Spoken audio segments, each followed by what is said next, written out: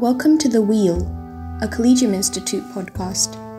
Hosted by Collegium student fellows together with senior members of our team, this podcast features interviews with visiting scholars and faculty authors of new work that help us to appreciate the shape of life today, both in its dynamism and in its timelessness. Here we approach the mysteries of reality with wonder, exploring from a wide variety of disciplinary angles, all of which revolve around a core commitment to the unity of truth. Here, authors make the case for how and why their books are important, not just for specialists in their own field, but for all of us inside the university and out who seek wisdom for a life well lived.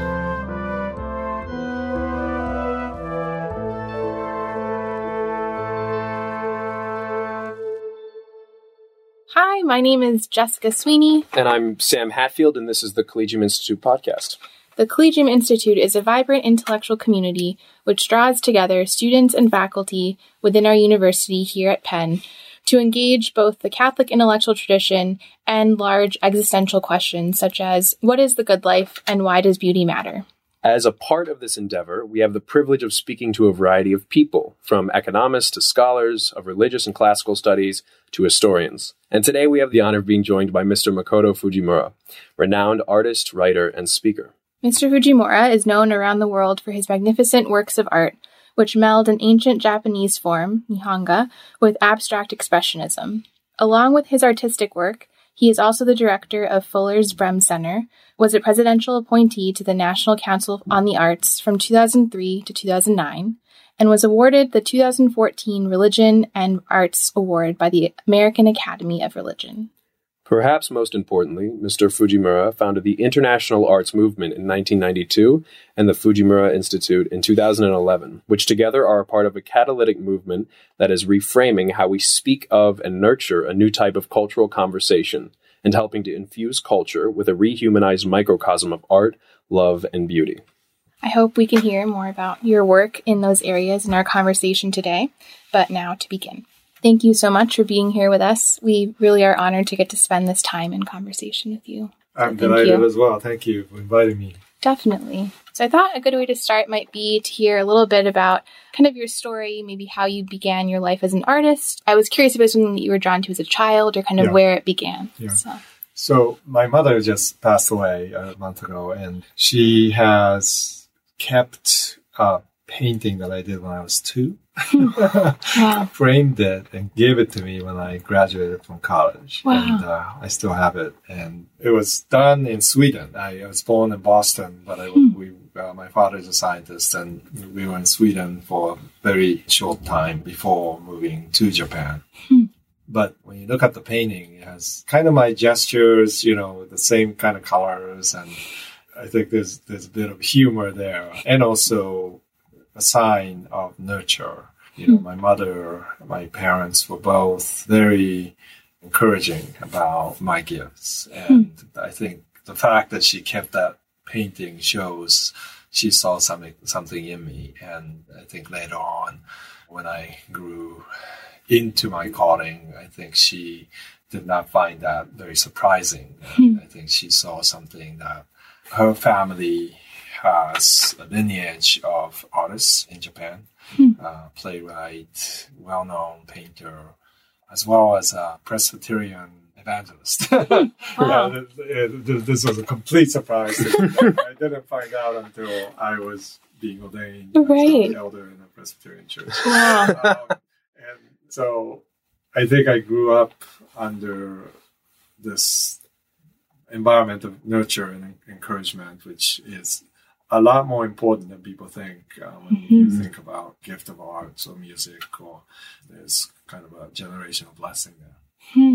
Definitely. Yeah, it sounds like there's a sort of sense in which from the time you were young, there was this sort of this fostering, kind of this culture care that you've talked about. Yeah, I think so. I think so. As you don't think much about a person's holistic legacy until that person's gone. And although I've always acknowledged my mother and, my parents' encouragement, but until she passed away, and as I reflect on her life and, how that's influenced me and my children, I think it became very evident that there was this kind of a undeniable piece that she had always made it a natural thing for me to paint or to make things. And Right. I've never thought that was anything special. That I thought everybody had this, until I went to middle school. Right. I found out that the world doesn't work like that. People go home and hear your father playing the quartet. So, the table is full of art. But that was my home. Wow. That's wonderful. Yeah. So I guess maybe to kind of jump a little bit, but kind of stay with the influence of art in your life, I was wondering, and this maybe ties into a little bit of something that Sam and I were wondering about too, whether you came to art before God or whether God came before your relation to art, and your experience as an artist is preparing you for a life searching for God and kind of, pursuing God. Yes. Well, it's a great question, and I have multiple answers to that. But really, it is, as theologians call prevenient grace. I mean, it's everything. When you think you figured it out, right? How you came to know God in some level. First, you think it's your work to look like you were curious and you did all the work. You kind of read the Bible and But then, as you understand faith, it's kind of the reverse. It was God was seeking after you, and it was Christ's voice that you heard and responded, and so you grow into this understanding, even as an individual, of how environment, everything was set up toward your faith. And the faith is ultimately this gift that you can't earn or you can't, really create. And then you think about the generational piece, right? There's like multi-generational in my family, especially on my mother's side, of Christians who must have prayed for me, that generational blessing of prayer that is transcending all of my individual decisions, and then the cultural reality, right? So, I'll talk more about Silence and Beauty, Japanese history tonight, but it really is, when you think about what happened to Japan and the history of Japan and how, my father's leading scientists moved to U.S., brought my brother and I to U.S., and then all of a sudden, you have this complex identity of basically immigrants, finding exile from both cultures in a way, and yet then this element of faith in my life have become so much amplified because of that, and my identity as an artist. And so it's like the chicken and egg question, did my faith come first or my art? And really the answer, is yes and yes, because it's no matter where you look at, these faith paths have opened up. Even when I was, I used to be painting or making something, and I used to feel this power flow through me, and I didn't know what to call that. I thought, again, everybody had this, and, it's such a feeling of belonging and feeling like I'm doing something that I'm supposed to be doing. And then as I grew older, I recalled that part of art or making, and as you grow older, you become kind of cynical about the world, and you somehow taught this, and you people tell you, well, you're all alone in the world. You're not quite sure what you can communicate with anybody. You're not quite sure if this blue that I'm looking at is the same blue that you're looking at. Like, there's no philosophical linkage if you live in a world of kind of a materialist universe. Sure. And you can't really bridge that philosophically, and so you go into this life full of fragmentations and discrepancies that you can't reconcile. And so art, for me, at that point, became an antidote to fragmentation. But then where did that come from? Right? So to me, I've always felt I was called to be an artist, and God has gifted me. And how I found out about my rational side of faith was very much tracing the intuitive, that there was this reality of intuitive knowledge that, Jacques Maritain talks about. Right. so significantly for me. His conversation with George Rouault is very important because it is philosophy and theology with the art. And in that case, art came first, Right. And so I think that might be where I land right now is that I think it was through art that I discovered certain things about the universe that I couldn't explain away in post-enlightenment kind of way. And then that was a trigger through which I was able to discover the world of faith. And yet it was God, the artist, right, calling me all along. So there's no question that the lineage, the ontology of this goes way back to God, whose main identity, I claim, is the only artist that's able to create out of nothing, create in the truest sense of that word. Wow. This powerful, such powerful ideas. Yeah. And my mother is a big fan of yours, and she wanted to ask a question of you, and she had a very interesting one that I was also curious about this, the way that you came to find God through Christianity, through your wife, which you talked about in your book, Silence and Beauty. She wanted to know if there was a certain big moment or if it was a gradual realization. And at the same time, she also wanted to ask if faith to you was more of a private thing that you express through your art, or is it a collective practice with a congregation or a community that you feel, where you feel at home? Or is it maybe a mix of the two? Yeah, Judy had a lot to do with my initial stages because she grew up Catholic and her uncle was a priest. But when we were in Japan, she was going through kind of a spiritual crisis and going to a missionary church, which is a Protestant church.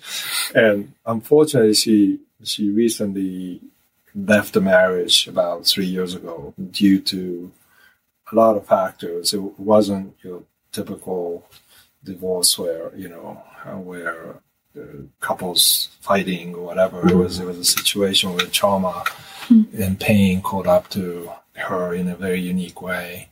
But I still think of that journey, right, of early days and of our struggle to raise our children in Ground Zero in New York City, and all that sacrifices that's been given as critical to everything that I do. I wrote 2 books, Culture Care and Silence and Beauty, both kind of dedicated to this journey. One for certainly because, it was her journey as a psychotherapist, and partly my thought about integrating culture and nature and art came out of my conversations with her, and also being Japanese.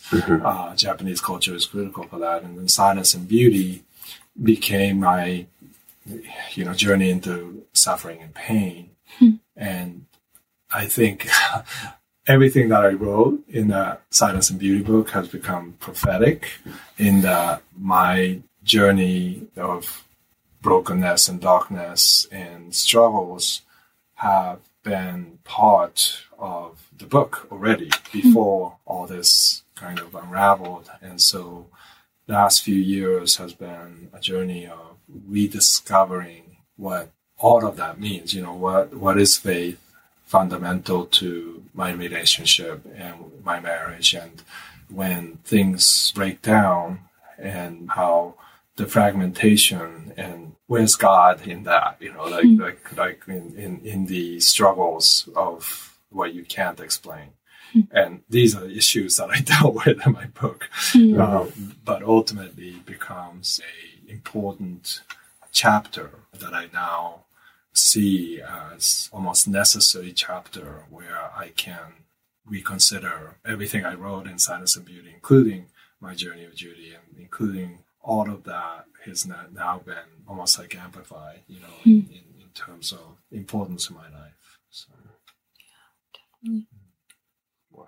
Yeah, that makes me, I guess, think about just your art, right? And I think clearly from experiences I've had with friends and colleagues, and then people I've heard of, and things I've read online, right, it has had a clear effect on people really around the world. I think it was fascinating to hear about how it's helped people heal, to sort of find this sense of like renewal and peace and contentment. And I guess I'm wondering for you with your art, both the process of making it, but also seeing the final work, do you think it helps you to explore those same things for yourself in your own life, your own suffering, your traumas? Do you think that it has that effect on you as well? Like, I heard somewhere where you said that you're painting with Christ's tears, and I don't know, Yeah, totally. And it's interesting, right? When I did the Four Holy Gospels in 2011, I thought about, well, what is that pinhole, my expression of who I am and what I do as an artist. And it came down to Christ's tears, John 11:35, Jesus wept. And the shortest two words in the Bible. And I think even then I anticipated what was to come, as well as repositioning or reconsidering what happened, with 9/11. Next week is the 20th anniversary of Columbine High School. I will be there with the family to share in their grief, but also this language to move forward. And that language has to come from culture. And American culture, unfortunately, doesn't have deep lament. It has victory and winning and success at all costs, wearing a mask to cover up your pain, but it doesn't really have a tradition, at least, of deep lament. So after 9/11, there were only few songs that radio could play. Morton Lawson's Lux Eterna kept on playing over and over again because there are only few American composers who were able to capture the death and the loss, sense of grief, And to that, I think we have to, as artists and people of faith, respond in a new way, because Columbine High School, this would be the last commemoration that parents will be doing. They need to move forward. I have a feeling that similar things will happen after, there's going to be many 20th and 9/11, right. Virginia Tech, Amish shooting, Newtown, on and on. Right? How do we as a culture handle that and articulate something that really brings healing, but at the same time honoring what happened? And so it's interesting. Even in 2011, when I was doing the illuminations, I think I was intuiting what was to come. And I thought it was trying to capture what happened in the last 10 years. And it happens to prepare me for what was happening now, and those kind of intuitive leaps, grasping of something that you don't know yet rationally, but in terms of language of feelings, language of intuition, those tend to be what I'm focused on as an artist, and I'm constantly amazed how my intuition goes ahead of what I know. You focus on the idea of silence and suffering pensively throughout your book. And the silence of God is seen everywhere at all times throughout the world and probes many people to question their faith in God. You experienced this silence in observing the ground zeros of 9/11 and Nagasaki when you went to Japan. My question is, how do we, as imperfect humans created in the world of a perfect God, live with this seemingly amplified silence? Yeah, and I think about that every day as I think about my life and my journey, certainly of traumas and darkness, but really, it's really about God. It's really about God's presence in our lives. Is that presence enough for us to, live another day? And my answer, although it vacillates depending on what time of the day you ask me, but my answer tends to be that not only it's an affirmative yes, but that without picture of God, reality of God in our lives, we wouldn't know how to ask the question. Because the disorientation that we feel, even the injustice or even the anger, what is wrong, what makes us dehumanized. Those have an orientation toward a world in which those things are dealt with in the right way. That there is justice and beauty and mercy, that can not only restore, but it can also bring a new world. And there's just no other way to ask this question without, like the psalmist, crying out to God and being very honest, as human beings. Really, Psalms are not only lamentations, it's like hip hop, it's like this brutal honesty, blunt honesty, this kind of anger and hatred and vitriol and all those things that we want to kind of hide from our churches often, because it's not nice and, and yet it's all there. And I think that's part of our journey of dealing with the current crisis of fragmentation and the past traumas. You just answered a very difficult theological question. The theodicy, I think is what you call it in your book. Yes. Why do bad things happen to good people? Yes. Why is there suffering on the planet? I've had many of my own with friends who want to question the faith. Right. And it's interesting what comes up when I try to answer the question and how difficult that can be. Yeah. But there's a good way. I mean, I think the way that you're thinking about it is very formative and pensive and understanding of this greater truth. It's not so much that we can provide answers. It's about asking honest questions. Who can we do that with? And a lot of places, religion in general, has kind of a way to not ignore the question, but make it less than central. You know what I mean? For Christianity, it is central. That question is absolutely a central question. And when you read the book of Job, and when you see how much questioning Job does, a righteous man who's been stricken of everything, and yet when you read it, as Christians, we can't help but to see Jesus everywhere. Right? So when God answers in fact, his answer is not an answer, rational, kind of a propositional answer. It's a song, right? And so it's not an answer at all. It's about who are you to, where were you when God created the world? And that's usually taken as something of a challenge to Job, but it really isn't. It's about when you are in suffering and when you sing a song, it often comes out. It's about, where are you, right? Where am I? Where are you, God?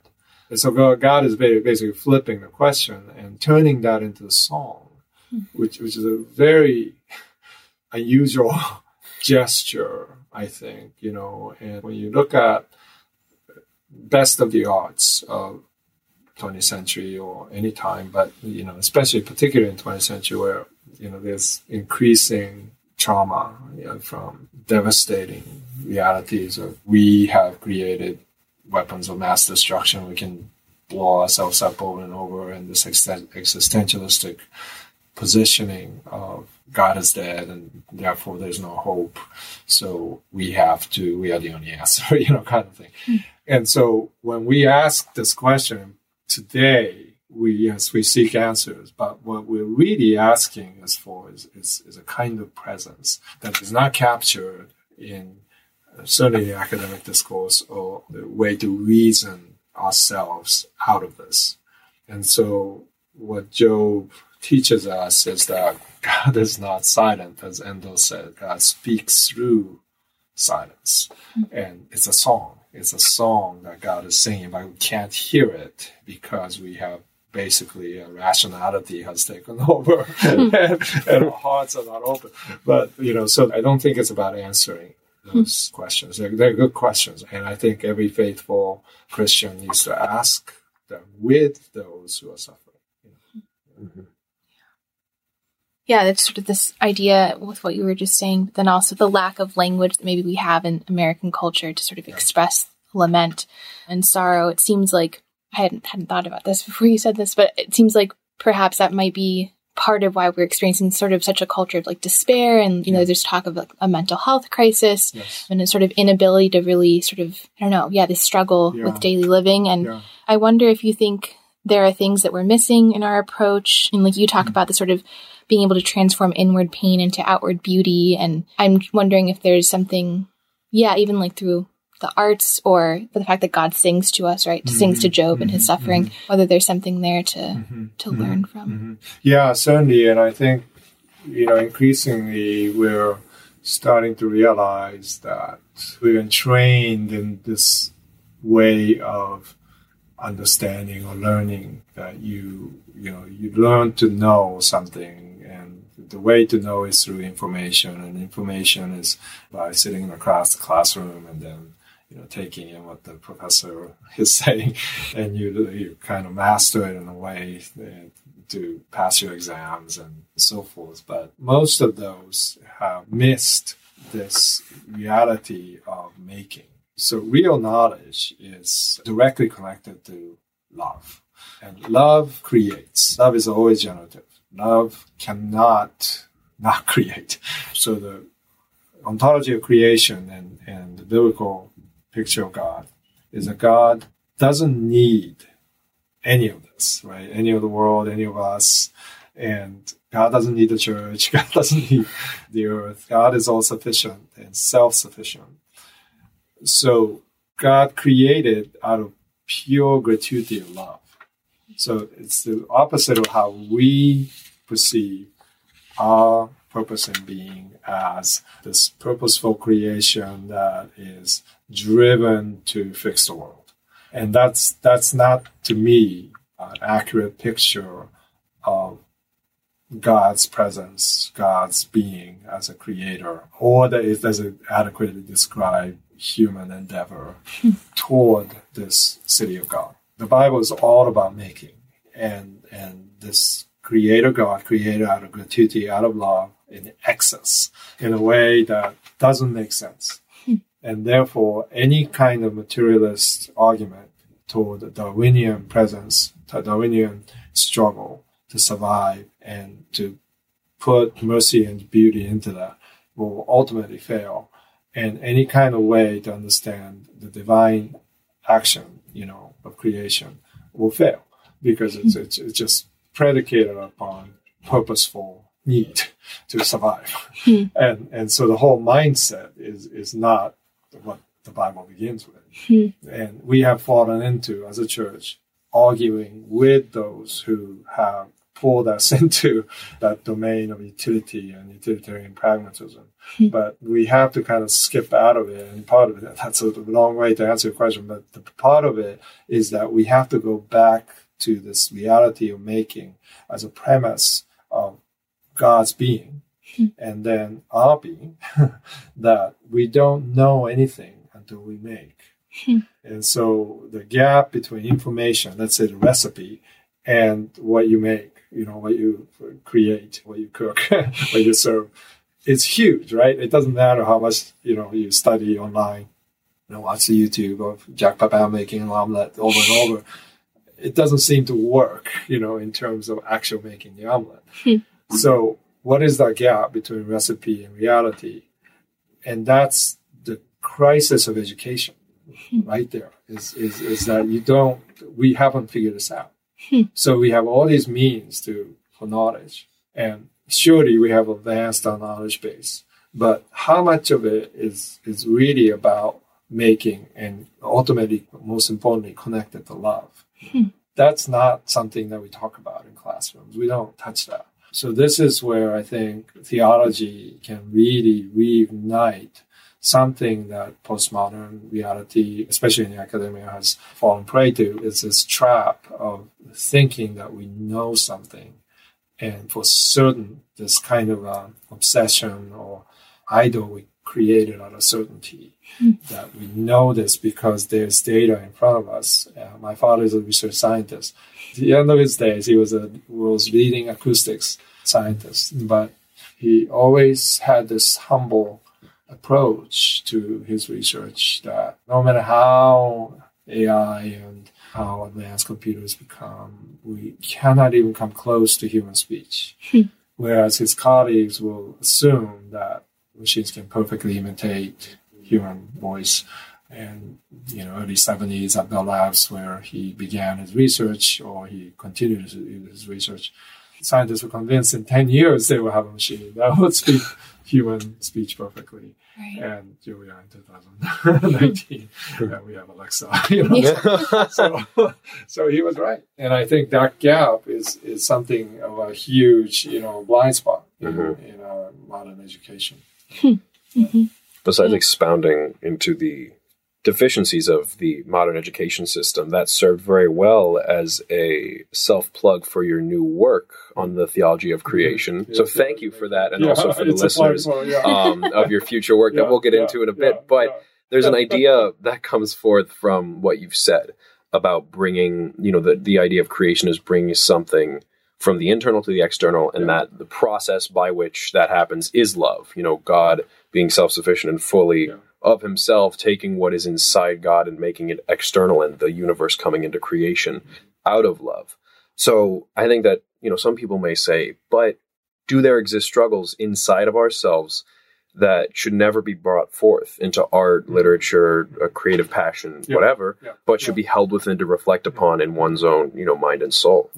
Yeah, absolutely. There's limits, and we have to honor those limits. Now, the reality is, when we talk about making, we also can make a bomb. We can destroy the world. We can make a virus. We can do all sorts of things that today that was unthinkable. So it's not so much about this unbridled sense of ability to create, but again, it goes back to what love is. Love in all aspects of that word, with agape to philia. And there's all sorts of depth to how we can understand limitations and ethics, and in terms of creating the future, right? We can literally make the future through what we imagine today. And that's good, but that's also dangerous. So where are the boundaries, and how do we set those boundaries?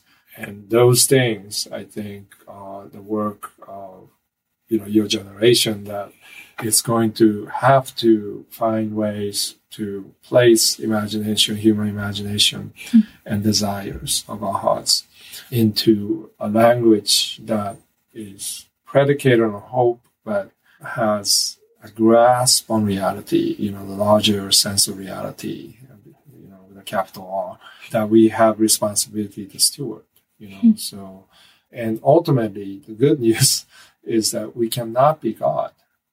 I mean, it's just simply not, by definition, impossible. And we may think that, and we may create idols out of something that we have created. But theologically, that is an impossibility. And so that's the ultimate limitation, is that, that actually creates boundaries around even asking the question. And God is in control. God is good. God is love. And what God started, God will finish. So it's kind of a invitation to all that is exiled, that is all that doesn't fit into how we consider to be key cogs of wheel of Darwinian struggle. That is now central. So the arts, culture, philosophy, all these areas has been discarded in recent times. I believe it will have to come back, because, we will so lose humanity. And of course, people are afraid of that, and people warn us against that. But again, God is in control. God is in control. God is at the center. Yet in your book, you talk about Christ holding the center of the Christian faith, yet Christ is the one that guides us into the storms of life. Yes. Explain yourself, sir. Right. Yeah, no, that's a good question. So Christ is the shepherd. It's at the heart of the pen. And yet Christ takes the sheep outside. The role of a shepherd, his main role would be to take the sheep outside. But shepherds today in churches do not take the sheep outside. They higher and higher walls, try to keep the sheep inside, control the sheep as much as possible, and bring the grass in so the sheep don't starve. And that has caused the church, Protestant, Catholic, and I don't know about Orthodox churches, I have friends there, but that has limited the potential of how Christianity as faith can break open a new world, that this adventure of being able to, this missional journey that we can be on toward the margins. You don't want to be alone in the outer margins, but Jesus has told us that, go in twos, but he has also promised that if you ever get lost, you come and get, the lost sheep. And so all that to say, it's osmosis at work, it's kind of this both and it's the tribal realities of sheep inside a pen, safe from the wolves and the winds. It's for this purposefulness of the good shepherd taking the sheep outside. And so that kind of journey into the world and back, in a way, is a kind of a rhythm, it's a liturgical rhythm, I think. It's that we often don't think about. We think of the church as a church building. You go in Sunday and that's a church. Well, the church visible and church invisible, is both present in the world. And we are to reach into what you can't see. But oftentimes we don't do that. We are afraid because there are wolves and the wind is strong and you might get lost. and yet those are things that Jesus anticipated. And so it's all there.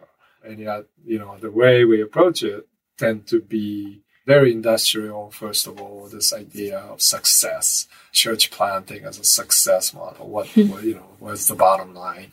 You have to have a building, you have to have people, you have to have 200 people to sustain. And those questions seems to me is approaching from an industrial mindset rather than a holistic sociological reality. And so I think about, how we might begin to think about the church as God's artwork, that this is jazz, this is modern dance, this is hip hop, this is something that moves, and it responds to the outer world. And yet it creates boundaries at the same time by coming back and then reordering of our lives and then making some sense out of it and then going back again.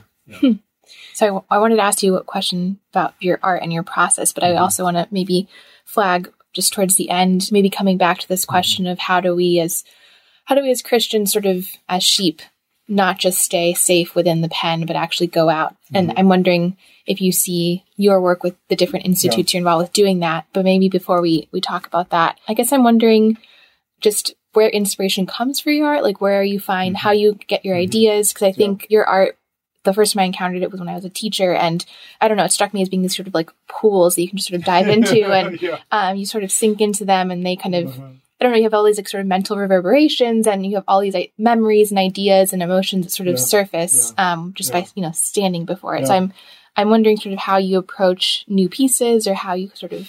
it's interesting because you think as an artist, you understand what you're doing. And I really don't. To understand it. Probably 20 years ago, I would answer that question differently. Like I actually, have this inspiration, Endo and Kawabata, and William Blake, and how all of that relate to my work and series that I've done. And it's not that I don't have things to talk about, but it's really the mystery of creation. I'm just taken by how much as I was painting in my studio in Pasadena, and one of my fellows was watching me. She was helping me, and she noticed something about the materials and how amazing this 100-year-old sumi ink is reacting to the Belgian linen, And she said, "So did you know that was going to happen?" And I said, "No." I knew that something would happen, and I have limited the materials and how I put materials on the canvas. But I didn't know. And this is amazing. You know, like, we're like watching it, like two little children, you know, like watching a sunset. You know, it's just like, how could this be? You know, how could this happen in this way, in this particular time, and with these materials? When I have done this hundreds of times, same thing over and over, but this is different. This is new creation. This is a new discovery. And that never stops for me, this wonderment about very simple materials, right, that I've used over and over again. And I'm supposed to know, right? I'm supposed to master this. But the fact is I haven't, and I don't want to. I want the materials to speak to me with this ongoing sense of God's, you know, creative self being embedded in these materials, showing an artist that there's so much more that you can discover. And so the inspiration, I think, is in front of you. You know, it's what happens when you start with an idea, certainly, when you start with limiting yourself, certainly. You start with trying to, rather than self-express, capture this reality of songs that God is singing, angels are singing, you know, and musical spheres, that there's margins of illuminated, you know, manuscripts captured in life, the invisible realms that is operating constantly all around us, but we're kind of, you know, became these kind of machine-like, animal-like beings that cannot respond to those things. And when art breaks in, it captures something of the mystery of that reality that is happening. You know, the burning bushes everywhere. Calvin Silville, the theologian, said, you know, we just stopped taking our shoes off. You know, like the mystery is gone, and we don't treat it as sacred. So reality doesn't respond in a way, and yet every child knows that there's that mystery alive until somebody tells that child, you know, grow up and be an adult. So inspiration is like returning to that innocence from the perspective experience, right? It's not reversal, or, you know, it's not like being a child again, and yet you have the eye of faith that can open up even more with faith, see the world full of burning bushes, and you just stop. You know, you just have to have this ability to behold, and that's your inspiration. So, I mean, there's no end to this. I have thousands of things I want to do that I don't have time to do on this side of eternity. And it's because the mystery is alive in the materials, you know, I use. Wow. Yeah. That's really wonderful. Yeah, I mean, I paint on the side, so it's not my job. But yeah, this idea of the sort of the mystery and uncertainty even of the materials themselves, right? That kind of each time it's sort of a new... And some of what you said reminded me of Antoni Gaudi's architecture, just like the sort of, he's beholding creation, the kind of wonderment all around, and then it feeds his work. Totally. Yeah. No, that's right. Yeah.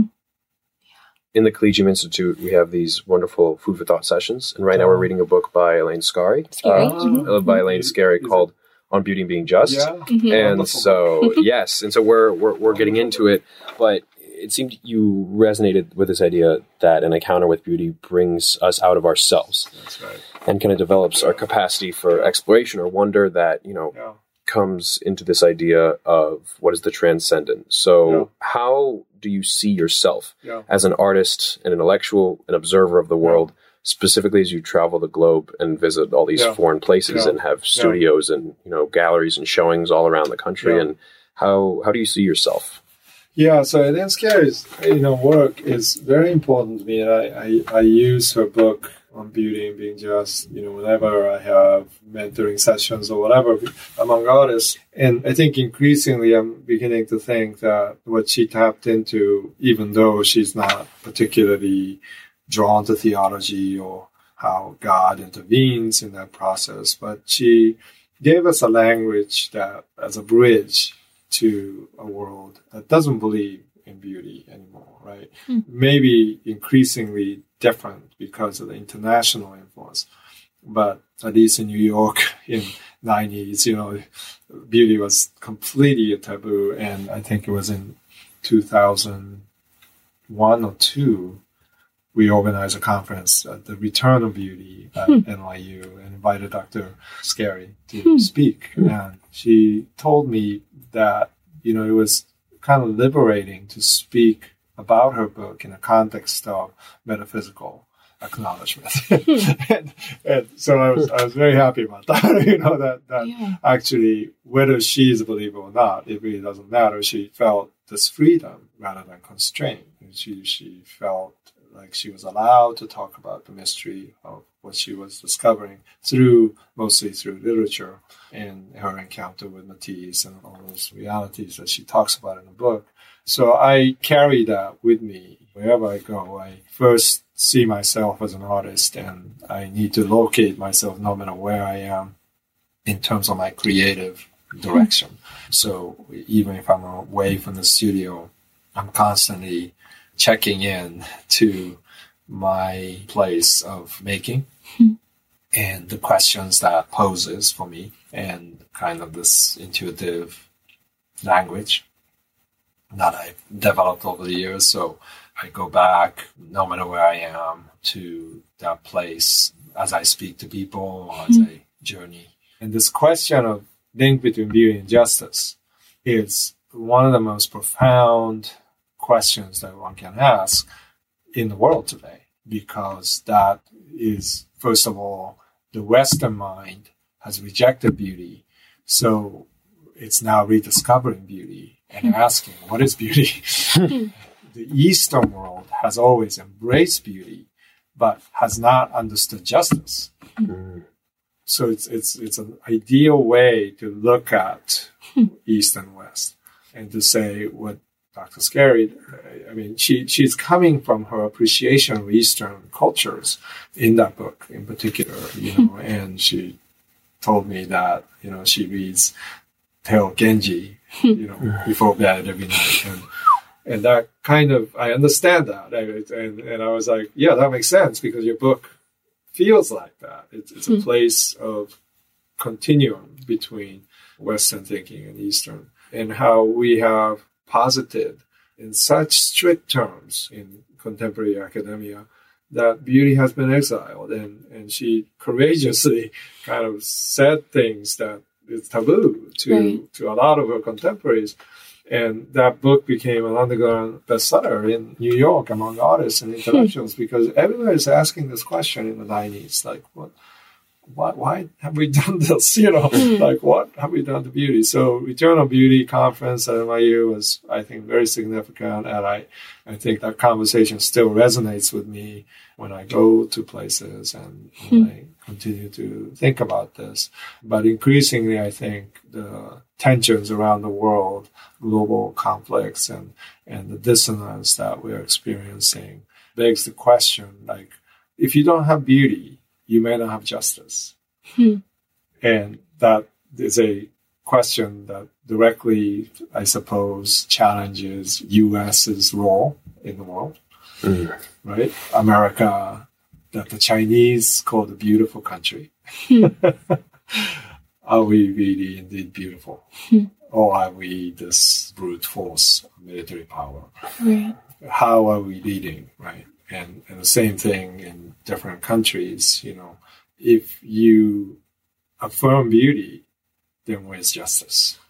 How do we value each individual? As Dr. Scary does in the book, which kind of neglects the historical Christian view of Imago Dei, right? And yet she captures it through the other way, through nature, through understanding of the experience of encounter with beauty that forces us to admit our errors, she says, which is a beautiful line that Christians should have wrote that. But you're somebody who's immersed in thinking about literature and idea of beauty that poetically captures something that's very profound. And I'm so grateful for that book, because that gives me hope that I can have a conversation in the highest realm of academia in the West or East, and talk about what really matters, what can reshape the future. So, yeah, that's wonderful. Yeah, well, maybe as we come to a close here, I wanted to ask you if you could just share a little bit about the work you do outside of specifically being a sort of practicing artist, but with the different institutes that you're a part of, and kind of how that, just a little bit about that. So to me, everything flows out of my studio. And so, while I'm painting, students kind of show up and they want to hang out. So, I have them help me and then we talk about things. And then that has become, when my father passed away, I wanted to honor him in some way. And at the time of creation of Fujimura Institute, he was still living. So I wanted to capture his kind of humility into inquiry, into scientific truth. And he was not a believer. So it was important for me to do it in a language that he would embrace and understand. And culture care is certainly part of that. And my brother, who's a Silicon Valley entrepreneur, who's now founded a company on deep learning, is kind of continuing to be an inspiration for me. But all of these things are connected to what happens in the studio. And then whatever spins out, I tend to have this generative mind. I guess that's a gift of my father. Into my life, that you're always not only creating, but you're trying to think about how others may respond to generative way of living. And so this idea of generosity and idea of creating Genesis moments, and those are things that I think I want to respond to my father's, way he was. And so oftentimes these things, with creating a for-profit company called Culture Care Creative, that is really a result of me having these conversations with young people, and young people coming up with ideas, and they're often creating music or art or liturgy or whatever. And the problem is, in the world that's driven by a market system, whether it be galleries or record labels, often those margins are erased, right? So you don't have a place if you don't fit into a category or purpose-driven reality of how churches are set up or whatever. And the marketplace dictates rather dehumanized form of how we articulate our totality as human beings, especially as Christians. So I managed to carve my entire career out of this impossibility of articulating your faith, especially in the extravagance of God, in the marketplace. And I've done it, I think, with a way that other people can gain in some way. It's not going to be exactly the same, but I think I've learned a few things that I can help people. So, I end up mentoring a lot of students. I try to, again, be centered in the studio practice, because otherwise, I can get lost in all sorts of other things, and accidentally produce several movies. And, what am I doing? Like producing music and movies. But that's kind of the, this generativity of God is you end up doing things that is expansive and generative, and you don't necessarily, you can't contain it, because it's just the nature of the Holy Spirit working in the world. And you learn so much from that process. So it's not so much that, the Institute and this Culture Care Creative is providing service, but it's really about my kind of selfish way of wanting to learn, wanting to constantly be listening post and asking these questions with young people, especially that generation that I think has enormous potential to provide healing, to provide culture care into the world, to have a different language to talk about culture rather than fighting culture wars. Let's tend to the garden of culture and make it slow down and raise your own vegetables. That kind of ethos is very much connected to the Japanese culture of old that has integrated culture and nature in such seamless ways and created beauty out of it. And so much of what I'm concerned about for the next generation beyond, it's so important not to give up and give in to the pragmatism of our days and just think in terms of limited resource environments and how you have to fight your way out into it and resume build and impress people. When I see at the top of the heap, right, in New York City, at the highest realm of culture, that is just so empty, that doesn't have any power, especially today. And so what's going to stick? What's going to be the antidote to living our lives as generative human beings, caring, empathetic, and yet finding sustainable way of generative living? And how do you raise your family in a city where, it's so Darwinian and so stricken of, these are things that I think art can connect and provide and model. And so I envision like every institution, whether it be educational or the church, becoming a maker space again. It becomes in some way reflecting of this generative place that artists can bring into the world, because the margins have enlarged and we are shrinking in our limited resource kind of mindset naturally, because when you fight the culture wars, you're shrinking the territory by demonizing the other side. And it shrinks and there's nothing left almost. But the margins are increasing, and that gives me hope, because that's the place to play. It's also dangerous, like we talked about in John 10. It's also dangerous. There's a lot of wolves.